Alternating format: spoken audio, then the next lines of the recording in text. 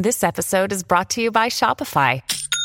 Forget the frustration of picking commerce platforms when you switch your business to Shopify, the global commerce platform that supercharges your selling wherever you sell. With Shopify, you'll harness the same intuitive features, trusted apps, and powerful analytics used by the world's leading brands. Sign up today for your $1 per month trial period at shopify.com/tech, all lowercase. That's shopify.com/tech. This episode is brought to you by Kia's first three-row, all-electric SUV, the Kia EV9, with available all-wheel drive and seating for up to 7 adults. With 0 to 60 speed that thrills you 1 minute and available lounge seats that unwind you the next. Visit kia.com/EV9 to learn more. Ask your Kia dealer for availability. No system, no matter how advanced, can compensate for all driver error and or driving conditions. Always drive safely. Hey everybody, welcome to this week's Q&A. I just picked up a new webcam per Epos Fox's suggestion. I'll have a link to the video that he did in the description below. I wanted to just try it out and see. Is it going to be a huge difference from using a mirrorless camera? I have the GH5 that I normally use. And of course, I'm using the NVIDIA Broadcast to do the background replacement, so I had to do the one with my old apartment just for the fun of it. But I don't know, this seems kind of neat. I'm looking at it now, I like it. I like the clear background, but it's definitely different, so I don't know, I'll mess around with something different at the end, but let me know what you think, because for weekly stuff it would just be infinitely easier to use a webcam, but I didn't want a crap webcam. I wanted a decent quality one. So let me know what you think, and I'll leave a link to the description, and there's no affiliate link with this. I'm a nerd and like messing with it. First up, Michael Vu wants to know if I know of any cheap 1-in, 2-out component video splitters. They don't even need to display them at the same time, they could just switch outputs. Not sure if something like that exists with switching outputs though.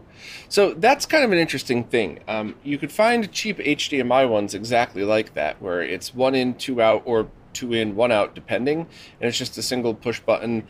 But I don't know if anything like that cheap exists for component video stuff. However, if you just do a search for component video distribution amp or something like that, you should be able to get leftover used equipment that used to be really high-end and expensive, but for pretty cheap. So I would definitely try that and see what you get. You should be able to spend just a little bit of money on them, and that would, as long as it plugs into a wall with power, you should be able to use as many outputs as you want at the same exact time, so you don't have to worry. I would just, if you get any passive ones, double check that it's a manual push button switch. Otherwise, it might be routing to two targets, which isn't the type of switch you want.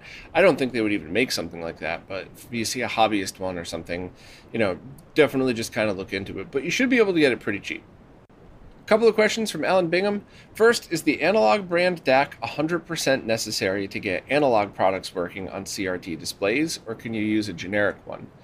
Yes, I would call this 99% necessary. It's the only way to get composite in S-Video, and for RGB and component, you could set it to 480p and use a downscaler like the GBS Control or the RetroTink 5X if you already own one of those.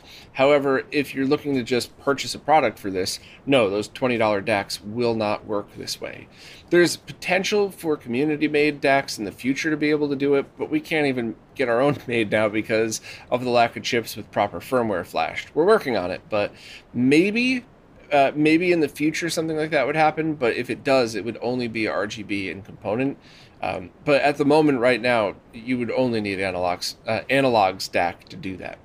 Next, they own 4 analog consoles. They have all of those in addition to their PS3 and PS4 plugged into an 8x1 monoprice HDMI switch. Since the NT Mini Noir supports simultaneous analog output, they also have it connected to their CRT using a D-sub to component cable. The question is there a way to split the signal and get simultaneous HDMI and analog output for all 4 analog consoles? No, absolutely impossible for the Super NT and Mega SG. The only way around that would be to buy DACs for each and do splitting and routing, and it would get pretty complicated, to be honest with you. So that would be kind of a hard one to pull off, but I would generally say no. However, you could get creative with your HDMI routing, and you could buy one DAC and route them between the consoles, but that would be pretty complicated, and I'm not sure What you might need an HDMI matrix switch to do it, and you would have to test for yourself for compatibility. It would be pretty rough. On a side note, they don't care one way or another about doing this for PS3 and PS4. Yeah, there really wouldn't be a thing you could do anyway, unless you were running it through a downscaler. The only thing that you could do in the situation for all of those is set them all to 480p, and then have the HDMI out split, one to your display and then the other to your downscaler, and that should be able to work. However, then your HDMI output's always going to be 480p, so you'd have to probably put that through another scaler or something. So you could do it, but I don't think it would work the way that you were hoping, unfortunately.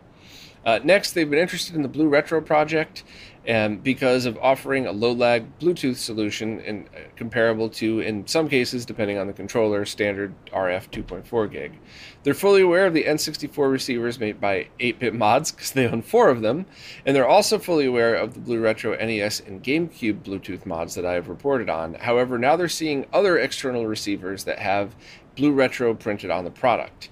Are those legit? So, probably not. The infamous Bitfucks has started work on that as well, and I guess they started out trying to do it, claiming that they were going to do it legit and support the open source project, but I don't know if they did. And you all know my very strong opinion that if you support them for that, then that's just funding them for other stuff. So I would really look into it and double and triple check. I'll bring up the examples you have now just to see, but it could be. Yeah, so now you have one here that is a 1-to-4 adapter from the brand Army. That definitely doesn't look like something that they would have worked with the creator, Jadar. And yeah, here's another one that looks like a clone of the PS1. So what I think you're probably seeing is companies that took this open source product and made their own, which that is totally legit. That is completely fine. Anybody that's following the open source rules and making this is definitely encouraged, thumbs up. If you throw anything back to the creator, great, but that's not required, so that's fine. But from the look of those, at first glance, I would start looking into those stores and see what other stuff they sell, and I'd be willing to bet at least one of those two sells other clone products. So, my advice to you, I guess, is the same as my advice to anybody who's trying to look into stuff like this, is just kind of poke around a little bit and see what else you find in these stores and kind of feel it out. And if you read through and it says, this is Darth Cloud's Blue Retro open source project, here's a link to the GitHub, but here's the one that we're selling, and it's probably legit. But if they make it seem as if it's their own product, they don't link to the GitHub at all, they're not following the rules, so right off the bat it's shady. But also check their store, and if you see a bunch of Bitfunks or Retro Scaler branded products, then they're probably just a garbage company that steals from people. So, I realize, by the way, that's very harsh words to say, but hopefully people who've been listening to this channel long enough know that I wouldn't say something like that unless I truly meant it. So, just look around. If you see people doing right, cool. And if not, then, you found yourself a shady seller. This episode is brought to you by Bumble. So, you want to find someone you're compatible with, specifically someone who's ready for a serious connection, totally open to having kids in the future, is a tall, rock-climbing Libra, and loves rom-coms with vegan pizzas on Tuesdays just as much as you do. Bumble knows that you know exactly what's right for you. So whatever it is you're looking for, Bumble's features can help you find it. Date now on Bumble. One more from Alan. Their automatic HDMI switch has some issues sometimes because the analog pocket dock seems to be always sending a signal to the switch, so it always defaults to that, and you would have to go and manually switch to other inputs. And unfortunately, I don't know any way around this other than adding some kind of power inline switch to the analog pocket dock, or of course to just only using the switch in manual mode. But this is why I prefer manual HDMI switches. And in fact, if I had my way, I would have like an 8-in or even a 16-in or stackable or something version of this, where it's essentially the same as unplugging and replugging a cable, just manually switching between them. Because for this exact reason, I don't ever want that to mess with any of my setup. So it sounds like you might have to just get one of those power cables that has an inline power switch for it and leave the pocket dock off all the time, or, look into a manual switch or just set yours into manual mode or something. Next up, Tony Escobar just got an Extron Crosspoint switch, and on the back there's a termination choice of 510 or 75 ohms. I would always set that to 75 ohms, and I wouldn't worry about the RGB lines. So whether that's component video, YPBPR, or RGB as part of RGBS or RGB HV, those first three lines should be completely and totally fine, and you shouldn't have any issues. Set those to 75 ohm and you should be good. You should still have to worry about TTL level sync coming out of the sync port. So you should definitely set that to 75 ohm, but definitely get, if you're going into SCART equipment, a BNC to SCART cable, those are directional, with a 470 ohm resistor on the sync line. There's a couple of different values you could use. 470 should be in the middle, but that will just ensure that your equipment is safe on the sync side of things. You should be totally fine on the RGB side, but if you have any doubts, that's why I love that $30 scope, because it's not a great piece of equipment. I certainly would never use it for development, but for this, heck yeah, that's exactly what you would need to determine what the sync levels are coming out of your switch and your consoles. So I would set it to 75 ohm and be fine. Just, keep in mind BNC to SCART cable would need a resistor in line, but if you have any doubts, pick up that scope and go from there. Next up, Dan Bailey's been hearing some rumors that if you don't power on your Wii U every so often, it could brick, and wants to know if anybody has ever heard anything about this and had any real proof of it. And I personally have not had the issue. I've left my Wii U unplugged for at least a year. Once was the longest I ever went, and it powered right back up. And it hasn't been powered on in a long time. And I actually really hope to go and talk to somebody who is a Wii U modding expert so that I could kind of go through and do a live stream and mod mine, but also show people the state of it. So if you're a Wii U modding expert, please reach out. I know a lot of my friends are, but if you're an expert that would want to do a live stream with me, then, please reach out and we'll figure this out, because I think it would be a lot of fun. But I don't know if that has merit to it, and there could always be other factors. Now, if somebody has proof, then what I'm about to say is bullshit and a lie, and ignore me, please. But unless somebody has proof that there is a specific reason for why it's bricking, it could just be the very standard things of you leave your Wii U and your power supply in a closet somewhere in your attic, and it gets really hot, and the capacitors dry out, and now it won't power up because the caps in your power supply are dead or something like that. There are tons of things like that could happen to any electronic device that are very plausible, even for new-ish things. I know we use, over 10 years old now, I think, but still, it's just the point that it could happen to any electronics. But once again, maybe I'm full of shit. Maybe there's somebody who has posted proof as to why this happens. I just haven't had time to dig deep into it. And I have a lot of friends that own game stores or work through game stores, and no one's mentioned it to me yet. So I actually have been kind of busy the past couple of months, so maybe I missed it. But I just wanted to add my feedback, because I also, polite warning to people, anything could have this happen depending on storage.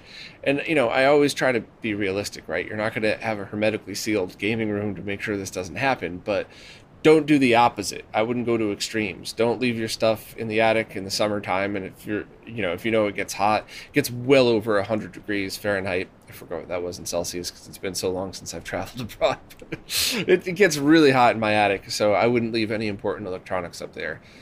That's just kind of basic tips and stuff. But yeah, does anybody have any proof of what's potentially been going on with the Wii U's? If so, let us know. Roddy has an Extron Crosspoint switch running RGBS to their SCART-enabled TV, but they'd also like to hook up a 9-inch composite-only monitor and want to know what the state of RGB to composite converters are. So the short version is there's nothing available today that gets this perfect.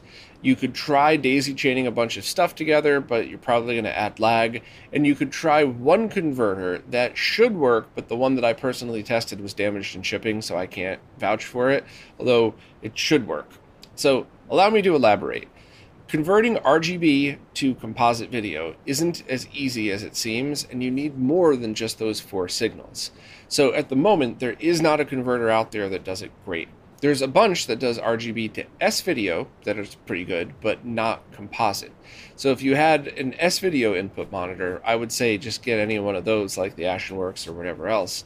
However, going to composite video you could try to do something like convert it to HDMI, maybe get one of the older retro tanks, and then use an HDMI to composite converter, but then you're going to get a 480i output that most likely would have a bunch of lag, and I don't even really know how, I don't know the purpose of this. If you're doing this for like, hey, here's art project style, I'm gaming on this display, but I also kind of want to show it on this one, that might actually be fine. But if you're looking to game on it, I wouldn't do that yet, because you could introduce some lag and some unwanted artifacts. So the way that you could do it right now is Retro Castle has a converter that's the same as the one built into their MiSTer cases that has a variable capacitor. So every time you load up a device, you have to turn that cap until it looks good. Now, the good news about that is it's like a clock. So it's not like you have to sit there and dial it in for hours. You basically just put your screwdriver in and you turn it very slowly until you see the screen looking okay, and then that's it. So it should be a perfectly fine solution. However, the one that I had was damaged in shipping, so I can't really say how it works. I can say how their MiSTer case works, which was awesome, but awesome in consideration of what you're doing. You're converting RGB to composite without those extra signals. So in that context, it was great, but you'll have to buy one and take a risk on it if you want to give it a try. I should probably just buy another one from Ivory right now anyway, just for the heck of it. But so that would be it for now. I would like to see other things in the future that's designed for situations like this, but unfortunately I think that's kind of going to be your best bet. So, let me know if you have any other specific uses that aren't just gaming. Maybe I could elaborate on how to do some of it, but I think for now, maybe the Retro Castle one's your best bet. I'll try to leave a link in the description, and I'll see if I can just buy one for me as well, just to see. Next up, Oliver Clare has been working on a couple of wiki articles that some folks might find useful. The first is Comparison of Power Supplies, which provides detailed specifications for the power supplies used by various retro gaming consoles. And the second is called Dimensions for Game Cartridges, which contains measurements and photos of the proprietary game cartridges for those consoles. The articles are not yet 100% complete, but they think they're at a stage where they're ready to step back from them. They would be very grateful if I could encourage other wiki users and listeners to contribute by adding their own photographs and measurements to fill in any gaps, and sign off on the updates with their wiki handles. Any feedback is also greatly appreciated. On the introductory section of the power supply article, Oliver tried really hard to try to strike a balance between technical correctness so that nobody damages their equipment by following the advice versus using simplified analogies that anybody could understand. Hopefully these pages could be used for those interested in retro video game console restoration and repair, and they would be grateful for any help in completing them. Major shout-outs to Apollo Boy, Glitch God, Black Magic, Bomb Bloke, Nagatan, Sirius Martin, and Adam Korlick for getting the articles to where they are. I don't know if you're kidding about Adam, but if he's actually helping and caring about technical stuff, then I'll give him a big hug the next time I see him. So yes, obviously I read that whole thing because I wanted to share this, because this is the type of contributions I'm so unbelievably grateful for. In fact, I am very sorry that I haven't held up my end of the bargain and started moving stuff off of Retro RGB. It's just been kind of an insane past couple of months. So good insane mostly, but yeah, I promise I'm going to try to get to that as soon as I can. But when it comes down to it, right, I got the bare minimum stuff I have to do. I got to get these podcasts out. I got to keep the website running. And then it's like, okay, now I have 5 extra minutes of work. What do I do? So, sorry. I don't mean to hijack your question here, Oliver. I just wanted to explain my my massive failures in helping out in the wiki. But I really appreciate everything you and everybody else has done. So I'm going to link to those pages, and if anybody could help out double checking them, and of course adding to other pages, please just jump right in and do so. 3 questions from Adam Ant. First, they have a CRT that seems to have the image shifted a 1/4 inch to the right. It's almost not noticeable unless they're using an EverDrive and the game list has part of the first letter cut off. How would they go about correcting this? Can it be done in some hidden settings, or does it require them to open the CRT and do some adjustment? Roll the dice on that one. You would have to look into the service manual and see. Maybe there's a service menu. Maybe you would have to open it up. maybe you could open it up and there would be very easy to access dials right there, or maybe it would be buried inside. You'd really have to dig deep and kind of look at that one. And hopefully you could find some basic geometry settings so you could just squish it in and shift it over. But it always varies depending on CRTs. And that's why I recently just regifted a CRT to Brooklyn Arcade, because it had all of the knobs right in front and it worked great, and then it stopped working. So I think it's just a couple caps on the power supply. I'm sure Jose will get to it whenever he has free time, which is laughable because he has as little free time as I do. But I specifically brought a dead monitor to an arcade for that reason, though, because all you do is the front panel pops down and you could just have those dials right there. No menu, no on-screen display, just a bunch of really easy to access dials, which is going to be great. Because even though it's a 31 kilohertz monitor, you still bounce between, a bunch of different platforms that could do 480p, like going between Naomi and some of the other boards that output 480p. So yeah, hopefully you could find some dials easy to access. But if anybody ever stumbles across a PC CRT monitor with the dials right in front and you were looking for one of those, hopefully the tube's still in good condition, because just makes everything easier, at least in my opinion. I don't know, maybe somebody out there really prefers the on-screen display. But next, they're finding conflicting information on this. They want to mod a fat PS2 with a mod chip so they can play backups from a hard drive. You don't need to do that, but I'll continue with your question. There's the Modbo 5.0, which is readily available, but there's also the Infinity 2.0, which is made from unobtainium. Is it worth it to buy the Infinity, or should they just use the Modbo? So I would use neither. You could just get a free McBoot SD or memory card, which you could just pick those up on eBay. I bought one from a seller completely pre-configured, because I didn't get a chance to do a video on it, but I was going to use it as part of a RetroNAS video just to show how easy it is now to load games onto your PS2. And I bought it from an eBay seller thinking like, okay, and I know I'm negative sometimes, but I was like, let me see what this scumbag scalper is going to do. Am I going to get some haphazardly made thing? And the price was completely fair. It was configured perfectly. It shipped the same day. It was just all good. So you could find people that you have a pre-configured SD card, or memory card. Sorry, I keep saying SD. PlayStation memory card, pre-configured.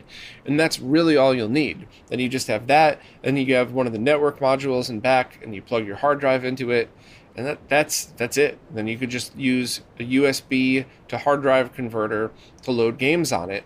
Or if you were running RetroNAS, just plug the network converter into the back, just plug it right in, plug your network cable into it, and then just point it to the IP address of your RetroNAS, and you're done.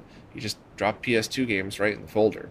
The only reason you would want a mod chip is if you wanted to play PS1 discs, including PS1 backups, or if you wanted to play PS2 discs of all regions, including backups as well. But I would skip it altogether, just in my opinion. But, please, if anybody out there has some thoughts as to why I wouldn't want to do that and still to go through the trouble, the lot of trouble of putting in a PlayStation 2 mod chip, I'd love to hear your opinion. The only thing that I will not listen to is people that say, running over the network's dumb, you get skips and it slows down. When was the last time you tried it? Because 3 or 4 years ago, maybe. But when I was testing with RetroNAS, it was fine. So I'm not playing a lot of games, though, and I'm not playing a lot of stuff with cutscenes and, streaming video off the disc. But, I'd love to hear your opinion. If I'm wrong, I'm wrong. Last, what are my thoughts on using solid core enameled wire for mods? The PS2 mod is very wire heavy, and enameled wire is solid core, easy to manipulate, hold its shape, and doesn't have insulation to take up valuable space, but you never see modders using it. Am I missing something? Probably. And I mean that with respect, because I don't really know the answer either, but I look to the people I know that mod these things that have done a great job forever. I mean, Cruz, Voltar, Modsville USA, Tito, and I just use what they use. And maybe they use what they use just because their friends do and there isn't a real reason, or maybe there is a real reason. But I just know that it works for the people that are absolutely top modders and have been doing it forever. So that's what I would choose just because. So anybody have thoughts on that, please let me know. But at the very least, you can't go wrong using that wire. Maybe there's a better one, but I think you'd probably best just, if you decide to use a mod chip, just copying what the top modders are doing. Andrew Jennings has a question, and I have a bunch of opinions on this, but I just want to start by saying these are opinions and not facts. So there's going to be some audiophile with some actualities in the comments, and that's totally fine. That's your opinion too, but probably not fact. So the question is, what audio interface do I recommend when it comes to ripping vinyl records? My recommendation would be treat this like MD4A. Go way above and beyond just in case. However, do you really need to rip your records? Here's my thought on this. When I listen to vinyl, it's because that is the experience that I want on records that I feel would probably sound better on vinyl because that's how they were mixed and mastered. And I've talked about this in the interview with Ronnie, and I think with Pat as well, one of the Shiro crew. And the short version is basically that if you have a band or their engineers or the whole team really working their butts off to get the sound that they were looking for at that time, and the main thing that people were using to listen were records or cassettes or whatever else, that very often could be the best way to hear it. Not because vinyl is better than digital, but because that is what the people who were making it were listening to. And I sort of proved this. It's subjective, of course, but there's a Halloween Keeper of the Seven Keys Part 2. The cassette sounds better than the CD, and I'd be willing to bet that the band or the engineers were listening to cassette mixes on the way home every night, and that's kind of how they were tuning it.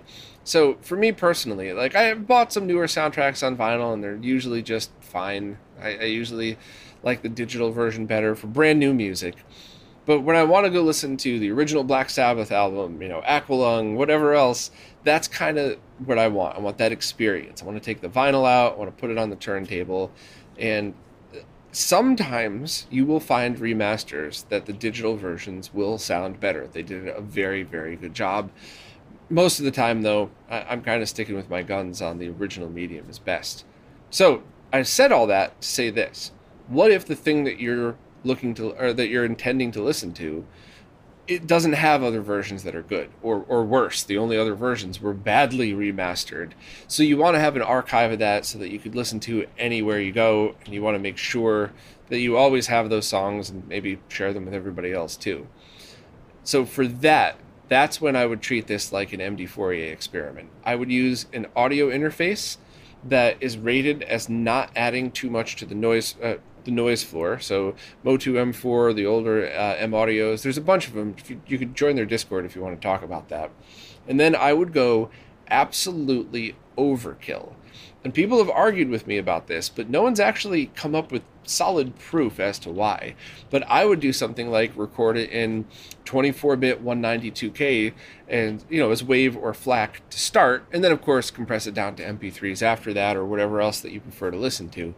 But I would want that recording because while the information that's stored on the record isn't going to be past those audio ranges, you're trying to get the best out of that. You're trying to pull all of the sound. So some of that warmth of the needle, there's a lot of things that when you're listening to these, your brain can't perceive them in real time. It's just like a CRT versus LCD. No human could ever walk up to these displays and go, oh, the CRT is drawing one line at a time, 16.5 milliseconds every time they draw a frame. Like, your eyes can't see that, but your eyes could absolutely walk up to a CRT that's sitting next to an LCD and go, these are different. And it's the same thing with music. So there's a lot of frequencies that you're not going to be able to pick out, that I think if you're talking about something that you're really wanting to archive, go nuts, go overkill, and then you could always just compress it right back down afterwards. You always have those. So much longer answer than you probably wanted, but to answer your question, what audio interface do I recommend when it comes to ripping vinyl? I would use MD4A approved equipment at their highest settings. So some of them, would probably only go up to 96K, which is fine, but just use the maximum setting of whatever device that you have, and also take other things into account. Do you have a setup at home where you just love your preamp? Make sure that's included. Do you have a friend that has a better preamp than yours? Maybe borrow theirs and rip a couple of records one day. Kind of go from there. For me personally, the preamp I got is totally fine. It is absolutely fine. It does the job, but it's not exciting, and it almost isn't as good as the one built into that NAD 316B amp. So I'm hopefully going to be able to get another one this summer, and I'm not going to go crazy. I'm not spending thousands of dollars on a preamp for something that I'm only going to listen to 20 albums the rest of my life on, but that is something that you should consider, but that's also subjective. So, and that's something that I would never get into an argument about because I just don't know enough, and to a point don't care, because it's so easy to fall into that audio trap where you get 80% there and it sounds amazing, and you've dropped $3,000, let's say, and every other percentage you go up from 80% good to as best as you can, you're spending thousands more for just a small percentage of bumps. So you're going to have to make your decision on what you want to do as far as that goes. But as far as the interface, MD4A approved, because you're not going to add any noise to the signal that wasn't there to begin with. A couple of questions from Jason Guffey. First was a follow-up to last week's questions about the attract modes on emulation boxes, and I answered with the MiSTer in mind, but Jason doesn't have a MiSTer yet. So does anybody else have any suggestions? Because I haven't done that with software emulation in a long time. Hyperspin was a big one. I made my own using... When I say made my own, it was not pretty, but it did the job. I did that for a while too, but I just wouldn't even know what's modern. And it's 8 years was the last time I did that. So if anybody could help with that attract mode stuff, please let me know. As for this week, a few new questions. First, they have a buddy that uses a cordless soldering iron for their workshop in an auto shop, and while it doesn't have too much as far as control options, it gets the job done, and they can't argue with its convenience when they can't bring whatever they want to solder out to the garage where their Kesker is. Do I have any suggestions as far as brands or things they should look for to pick one up themselves? I got no clue. However, two things.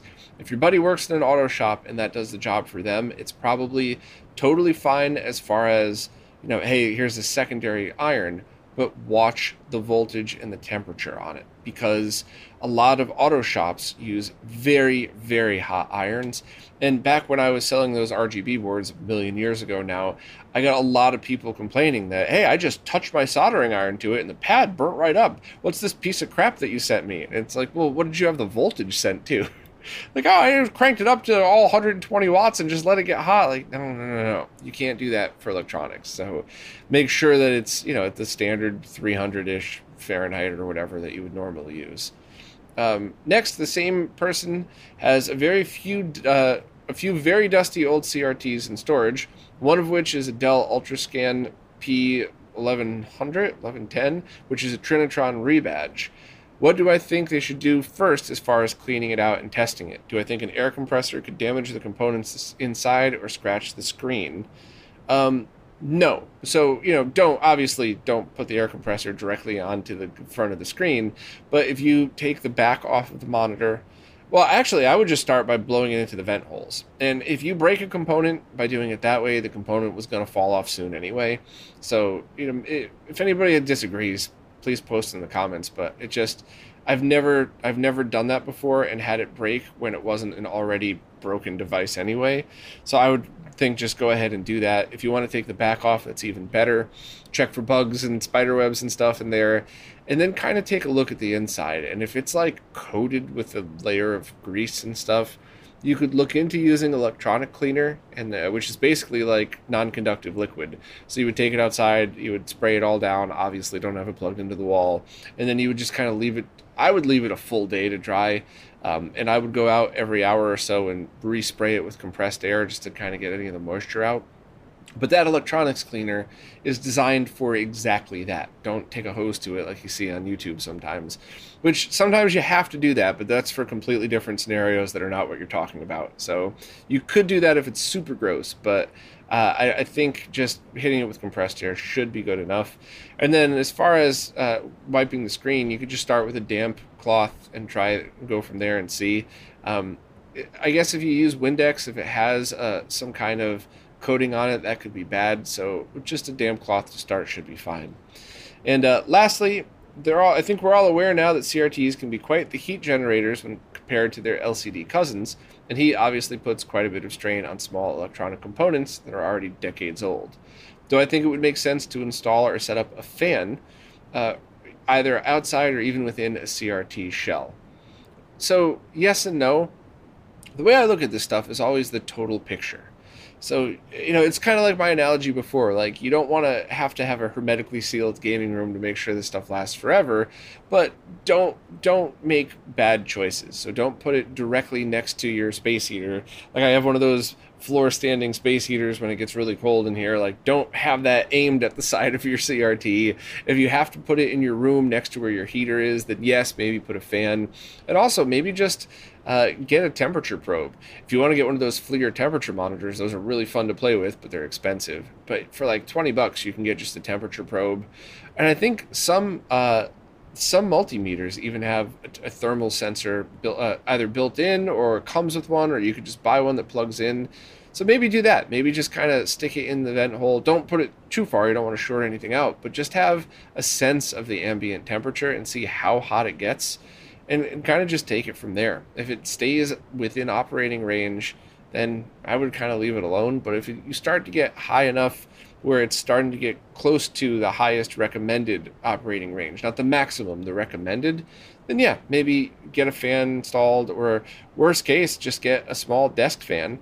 Just put it on one side of it, and that's it. And then that way you don't have to worry about wiring it internally and possibly, messing anything up by having it connected to the wrong thing. So just my opinions, but if that's something you're serious about, if you find that certain monitors are running very hot, there's a few other things you want to check too. Like, is it covered in a layer of dust? Is there, what else is wrong with it potentially? But yeah, fans are never a bad thing. I would just be kind of careful while doing it.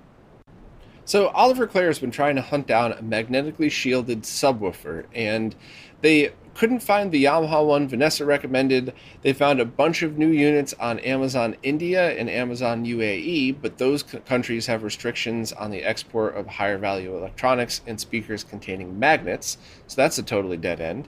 They found a bunch secondhand on the German version of eBay classified ads, which I'm not going to try to pronounce because I'm going to sound like I'm singing a Rammstein song and all my German friends will just make fun of me forever, which is fine, but I'm just not going to do it. So the other option they found was on Yahoo Japan, but the voltage in Japan is 100 volts, and in Ireland it's 240 volts, so they would have to put a converter in there, which of course could always have the chance of affecting sound quality.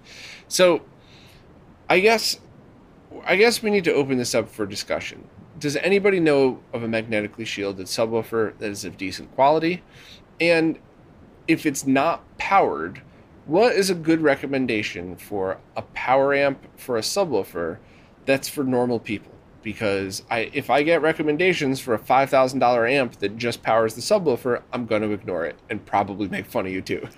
I love that stuff, by the way, but we're trying to give advice for your average person who just loves audio and CRTs. Not a $100 solution, right? This is for people that love audio and CRTs, not for casual people who just want budget stuff. I love that stuff too, but this question is about your average enthusiast, not your I'll spend any amount of money to get it enthusiast. So does anybody have any recommendations? Does anybody in Germany have access to the eBay classified ads to see if maybe they could help Oliver get one out, or get all of us?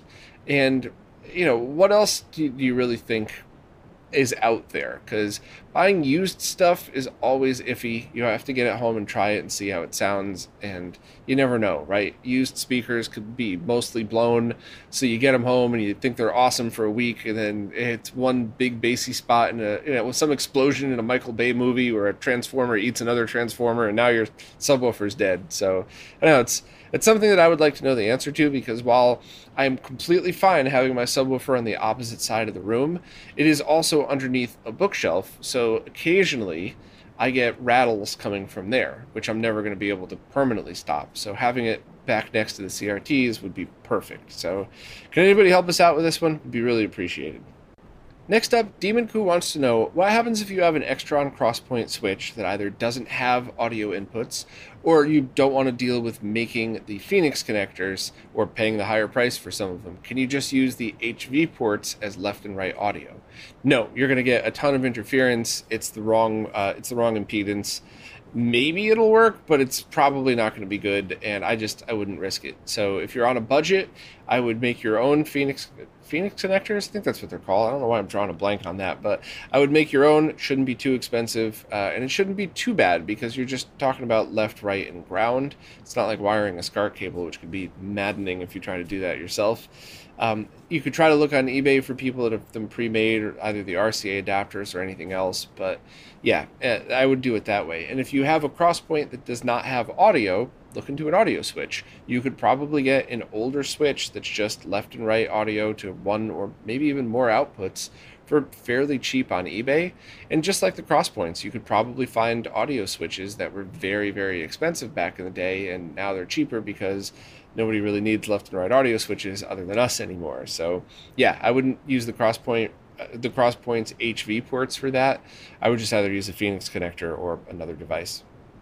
A couple of things from D, and the first is more of a discussion really than a question, but they recently picked up a new in-box PlayStation 2 Slim, so leftover stock that somebody had, somebody had bought it years ago and just kept it, whatever, and when they opened it up, it wouldn't read discs. So they were kind of wondering, like, is there really a safe way to get a new in-box console? Is there potential for damage? And it's kind of like anything else that's been floating around for 20 years. I mean, maybe that box is brand new, and maybe they had the box itself like nicely sealed with bubble wrap around it. But if they moved it a bunch of times and kept throwing it down flights of stairs, if it was properly packed, it'll still look mint, but the things inside might be jiggled around. And of course, any electronics components that are old, the capacitors could dry up in them. So if these were all stored up in an attic somewhere, and just like we were talking about before, that you could have something that's dead. Or a Game Gear. You could buy a brand new sealed Game Gear, open it up, it's going to smell like fish, and it's not going to work because all of the capacitors have leaked out and corroded and might have completely destroyed the motherboard, to the point where a brand new sealed, new in-box Game Gear, I hope at some point they're going to be worth less because you're guaranteed to have a broken item. And same thing with games, right? You have a new sealed game. How do you know the game's actually in there? What condition is it in? Was it ever water damaged? It's just one of those things where you have to make that gamble, and you have to decide for yourself if that's what you want to do. But even I got a couple of brand new cassettes this past year, just running some audio tests like we were talking about before. And one of my friends actually recommended try getting new condition, because maybe the tape had been in heat and the tape sticks together, so as it's playing it might rip or kind of tug too hard on the player that I have, the cassette player. So yeah, it's just kind of a gamble that you're going to have to make and decide if that's the right thing. But that said, if I ever got rich and had the money, I would love to buy a new in-box Super Nintendo just to have, maybe an original NES and a Genesis, but not for anything other than I think it would be neat. That's also, complete side note, why I think repros, excellent high quality box repros should be made, but where the UPC symbol is, instead of the UPC, it should say, this is a repro made in 2023, this is not original, just so, it would be harder to scam people with it. But I would buy a bunch of those boxes and have them over, up in the top of the room over here. I think that would be really neat. But anyway, to your actual question, though, do I have any suggestions for a quality HDMI switch that doesn't break the bank? Cheap HDMI switches with 2 outputs, no. Nothing has worked consistently for me. For all different things in all different scenarios. Now, the one that I tested, the Matrix switch, that did seem to work great, and it didn't get it tripped up with the OSSC and audio, but I also only used it for about 3 months, whereas the other ones that I've been using, over years, they never worked right. So I don't know, maybe I'm being a little harsh on that one, but I'll leave the HDMI shootout video here for you to watch yourself. Either one of those switches probably is going to be a good thing for you, but how do you know that the switch you buy today is the same one that I reviewed months ago, especially with the part shortage? So obviously, I would love to see you get a good switch that I already owned and tested, that I might get an affiliate link on. I'd love to point you down that road, except I have to be honest with you. Test it yourself and test it right away. Don't let that return period lapse. And that way, if you don't like it, you can just return it, but definitely test it first, just in case. As far as if you don't need 2 outputs or you don't need audio extraction or any of those extra features that I like, just get the cheapest 5-in, 1-out switch. Try to get one with a remote that sets to manual mode and just kind of go from there. For me personally right now, if I needed to use an HDMI switch, the two that I bought for that video are actually great, but let's just say I didn't have those. I would see what features I needed, but if it was literally just, couple in to one out with no extra features, I would buy the cheapest one I could find and hope that it worked and just kind of go from there. And I don't think I would drop some real money on anything today. You said you don't need 4K 120, but, I guess that's something that you might need in the future. We'll find out. You mentioned that you got some cheap ones and it worked fine until they didn't, but, that's kind of how it goes with those, right? I don't ever like to waste anything, and I certainly don't like to waste people's money, but what if you bought a $20 HDMI switch once a year for 5 years? You're still cheaper than you would spend on a known higher quality one. So that one's going to be totally up to you. But yeah, I don't know. You made the point of you're all for tinkering and experimenting, but with so many projects and so little time, sometimes you just want to get something that just works so you could spend your time elsewhere. I couldn't agree more. But when you're talking about HDMI switches with a bunch of features, then you're going to have to drop some real coin on it. I think somebody mentioned last week, it might have been Jason, that they spent like $200 on a 16:1. Yeah, 16:1. I think that's a pretty decent one. I've heard other people talk about that one, but that's still $200 as opposed to 20. So that's gonna be your decision. But if you want to clarify, like if there's anything that you definitely need, or maybe just watch that video I did, maybe that'll answer your question. But if not, then just clarify if there's anything specifically that you need, and maybe I could try to ask around, or maybe the one that was talked about last week is the one for you for 200. I'm not really sure, but it would be really easy to start getting up there in price to get a bunch of features in, and it might not even still work right for retro. Quantum Guitar recently upgraded from the Sony PVM 1340 to a Sony PVM 14M2U, which they think should hold them over until they eventually find something in a 20-inch size. Now that they have access to the service menu on-screen display for geometry adjustments, they were hoping I could elaborate a little more about some of the geometry adjustments I might recommend when switching between different consoles. Yeah, this is the easiest thing. So I'll start with a very quick opinion and then jump into fact. My opinion is that I just have learned to appreciate CRTs for what they are. If you want perfect geometry, grab an OLED and a great scaler or something and, know that there's going to be a difference. However, there is a point where you're going to want to spend a little bit of time and effort in this. Little bit. So, of course, pop it open, see if capacitors are leaking out. Be very careful, of course. It's a CRT. You don't want to get shocked. But shine a flashlight in, and if it doesn't look like the board is going to be damaged, then you could just use it as is. Fire up the monoscope pattern on the 240-piece test suite and set the geometry exactly like it says to. So you have the overscan cut off properly and basic rotation, and just kind of go from there. That does not take a lot of time at all. Probably will take longer time to get into the service menu and find the geometry setting than it would to do that. And here's the best part. Let's say 2-3 years from now you get a capacitor job done and everything is tweaked up now. You find out that the capacitors were really bad, not leaking because you checked with a flashlight, but now it's fixed and the geometry is all off. But all you've set was like 4 or 5 settings, and it's basic stuff. All you're doing is centering, height and width, squishing. So that's why I always love to do that, because you can get the proper overscan for whatever console you're using by firing up the 240p test suite first, tweaking it. And this isn't something I would do if I was going to play like an NES game, a Genesis game, an SNES game. But if you're sitting down like, okay, this week I'm going to replay A Link to the Past, fire up the 240p test suite, the monoscope pattern, get everything centered in, and that's it. And it's so easy. And it's the small differences like that I would absolutely take the time to do. And then just kind of go from there. If every time you scroll horizontally, it looks like you're kind of looking through a wave, then you're probably going to need some capacitors replaced and a lot more work. But maybe that's just not anything that's going to bother you too much. So for me, I would just get the overscan set up properly, and that's it, because it's just super easy to change back. And as long as you have access to the OSD, then that's it. Also, do I have any advice for cables to use for RGB out to connect multiple monitors and or a TINC5X via component or SCART? They're a little unclear either whether you could accidentally pre-terminate using the wrong cables or adapters. So it's a good question, but I would go with the basics for this one. So let's just say you're using only component video. I would get some of those cheap RCA to BNC adapters. I would get extras. So I'm not going to bore everybody. I'd probably say this every other week, but if you get a bag of 20, if you need 12, because you might have one that's a loose fit that you would just toss, but you save a ton of money doing it that way as opposed to buying the really fancy ones that you'd want for an oscilloscope. But I would just get those. I would get some HD Retrovision component cables because they're very cheaply priced compared to everything else, and they're super shielded. So everything's going to be great with those, and they carry audio, so you could link through those as well.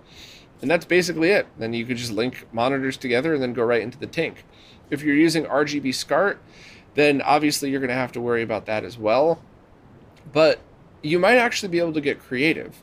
So you could maybe use the HD Retrovision cables and then just get single shielded one RCA cable. Maybe get like a subwoofer cable just to know that they're shielded and use that for sync. And then you would then have to figure out what you do on the output side. Do you manually plug in between SCART and component when you go into the Tink 5X? Do you have some kind of conversion done? If you're going all SCART, then that's pretty easy. Then I would probably just still use the HD Retrovision cables and the speaker cable, but on the output side, BNC to SCART. So the only way that would get confusing is if you had a mix of SCART and component that you wanted to use at the same time, and then you would just kind of have to figure out the best way to go about doing that. So maybe picking up an RGB to comp or something, or I don't know. That would get tricky. That might get pretty tricky. So figure that out. Let me know what you think, and I can try to help fill in the blanks after that. Well, that's it for this week. For anybody watching on video, what do you think of the webcam? Is this thing something that I could use for the weeklies? It definitely seems like something I'd be able to use for live streams. So for when I'm walking around and I can't drag the camera around because I'm tripping over wires, I've been using the other webcam from like 10 years ago. This is definitely a step up for that. But what about the weekly stuff? Here's a comparison. And here is the GH5 that I normally use, which is obviously better and definitely what I would still continue to use whenever I was doing any fancier videos, or not the weeklies. And it's not like I don't care about the weeklies, it's just that so many people listen only that if it's going to be this much more convenient for me, maybe I'll just switch over. But the one thing that I didn't do because I'm still in the middle of testing is I had the webcam sitting on my monitor, which means when I was bouncing the table around, every time I leaned in, you'd see everything shake, whereas the camera is on the ledge in front of me. So obviously, if I switched to having the webcam permanently, I would have that up there as well. But other than the shakes, the GH5 is obviously better. I'm looking at this now, but how much better is it? Should I stick with the webcam to make things easier? Do I keep the much more professional look of the GH5? Or does nobody care? And I'm really just screaming into an empty chamber here, listening to myself ramble. It's fine too. But anyway, thank you very much to everybody who participates in these. If you would like to participate in them, please just put whatever question you have wherever the latest Q&A post is, wherever you support, because the way all the support services work, I can't really figure out what's the newest questions. So I just like to have them in real time, scrolling through the latest post and just trying to have a casual conversation like this. The past couple of weeks, it's only been questions on Patreon, but that's just because there's a lot more people who support there. So wherever you support, fire away. Thanks as always. Love to hear your suggestions and opinions on any of this stuff, and I'll see you all next week.